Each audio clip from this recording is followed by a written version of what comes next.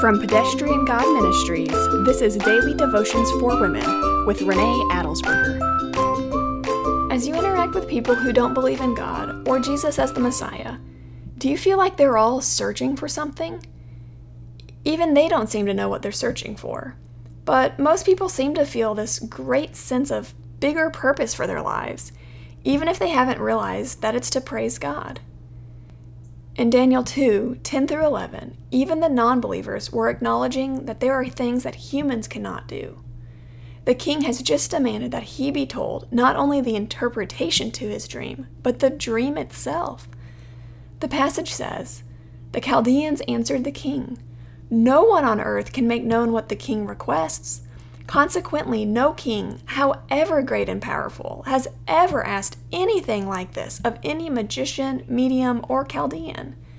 What the king is asking is so difficult that no one can make it known to him except the gods, whose dwelling is not with mortals."